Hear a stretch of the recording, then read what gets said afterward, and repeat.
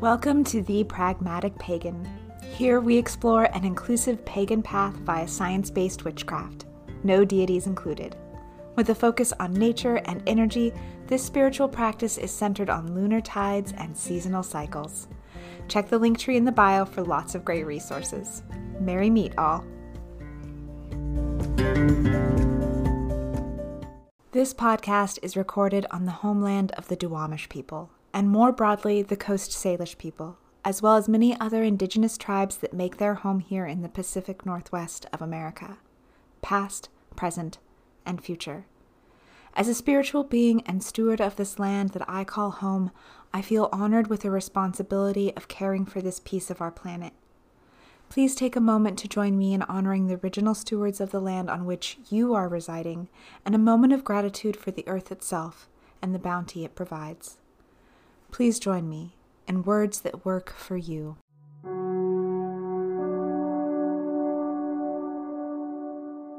To the ancestors that hold this ground, and for those spirits yet to come, may you fill me with guidance as I learn my place as a steward of this land and its creatures.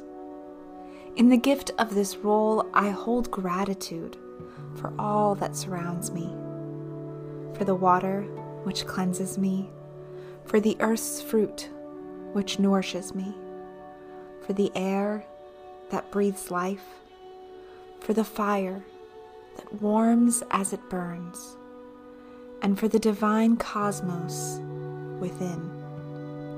I am a child of the universe, at one with the trees and the stars. May the tides of the moon fill me with silver and the sunbeams tint me in gold. From light to dark, from birth to death, spring to winter, new moon to full, and back again. It is a beautiful world, one worth protecting. This I will. As within, so without. As above, so below. As I am, so mote it be. The Pragmatic Pagan participates in Real Rent Duwamish as a way to compensate for the land that was stolen through violence and broken land treaties. I encourage you to look into and participate in real rent programs that support Indigenous communities in your area. I also encourage you to take an active stance in environmental issues, both at home and worldwide. Our planet needs its stewards, now more than ever. It can be as simple as picking up trash in your neighborhood, using less water, and buying local goods. Check out the link tree in the bio for more great ways to connect with our planet and give back.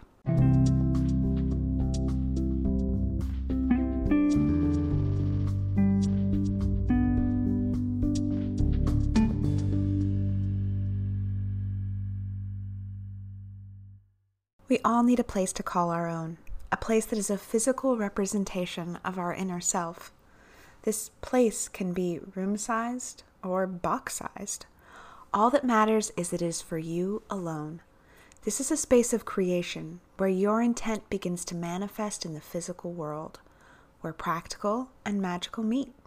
For witches, this is particularly true, as this is a place that holds your spell work. This episode, we are talking one of a witch's most sacred spaces, their altar.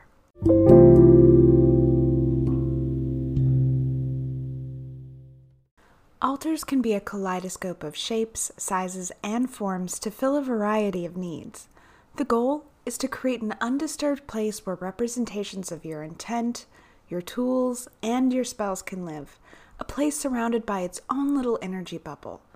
This means that so long as it's been cleansed and powered up with good protection vibes, an altar can quite literally be anything.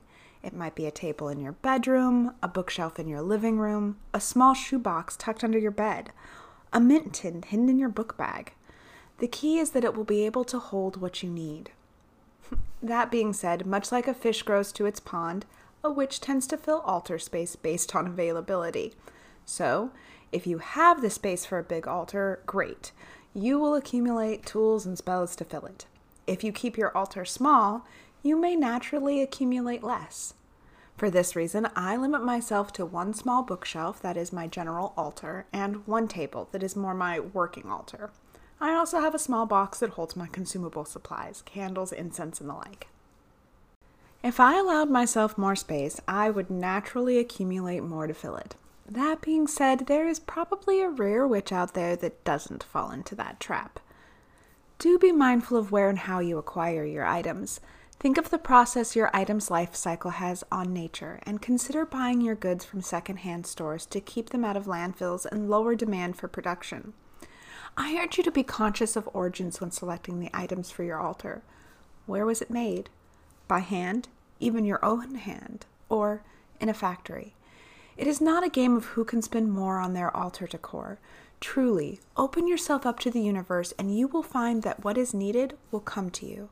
And for the rest, thrift stores and locally sourced shops and aspiring artists are better ways to support the environment and the community.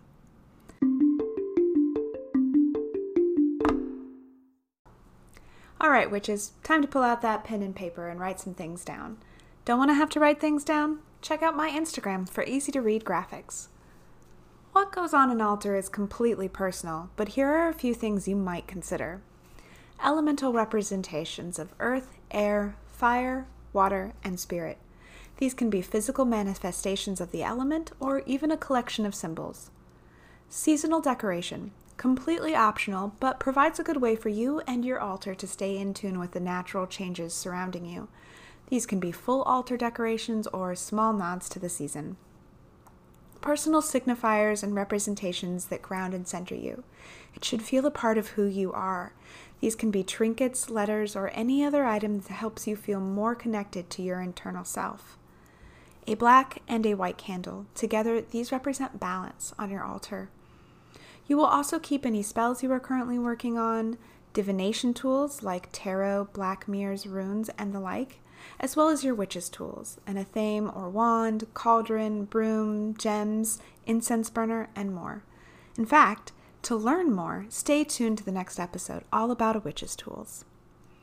As I mentioned above, I also have a small storage box of supplies, candles, and the like, and as criminal as it may seem to some witches, I like to keep my crystals here in the storage space when I'm not using them. Sure, I could probably lay out my crystal collection, but honestly, I don't want to dust that all the time, and I would rather not have them subjected to just wayward energies. Instead, I keep them labeled in a jewelry making case, and when I use them, I pull them out, cleanse them, charge them, and then when my spell work is done, they are cleansed and restored. These are usually done in batches of gems. The key is to make your altar your own. It should be a reflection of who you are as a witch. What in nature are you most drawn to? What in the universe are you most drawn to? Your altar should amplify your connection to the world around you. When setting up your altar, you want to consider a few things. Dust and clean the space, bookshelf, box, or tin. Consider a decorative cloth or decorating the outside.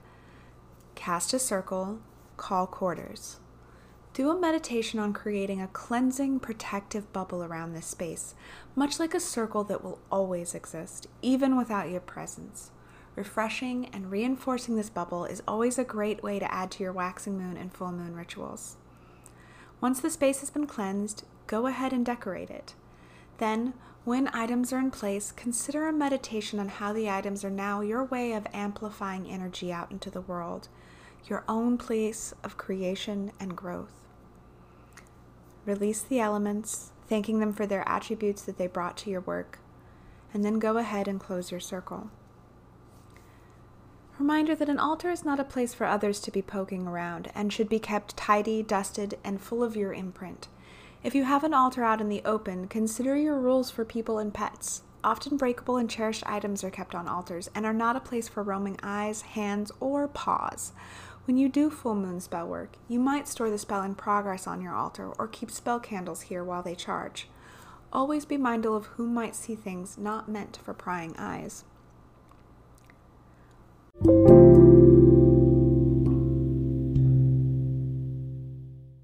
Altars are sacred spaces, a place for you to put things that truly reflect who you are.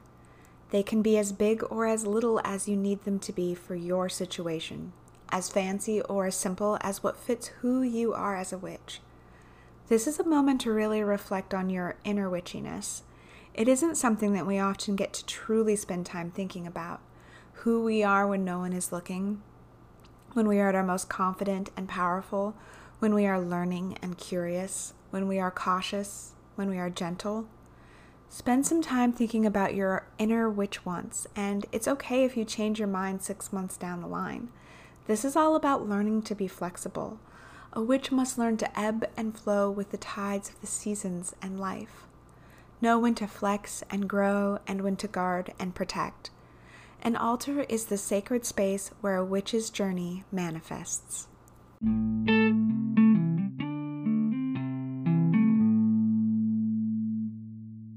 Have a topic you want to learn more about or a request for a spell? Please let me know. Your suggestion may be featured in an upcoming podcast. You can find me on Instagram at @ThePragmaticPagan, on Twitter at PaganPragmatic, or on Facebook at @APragmaticPagan. If you follow me on Anchor Podcasts, you can even send me an audio question that may be played. Check it out. Would love to hear from you.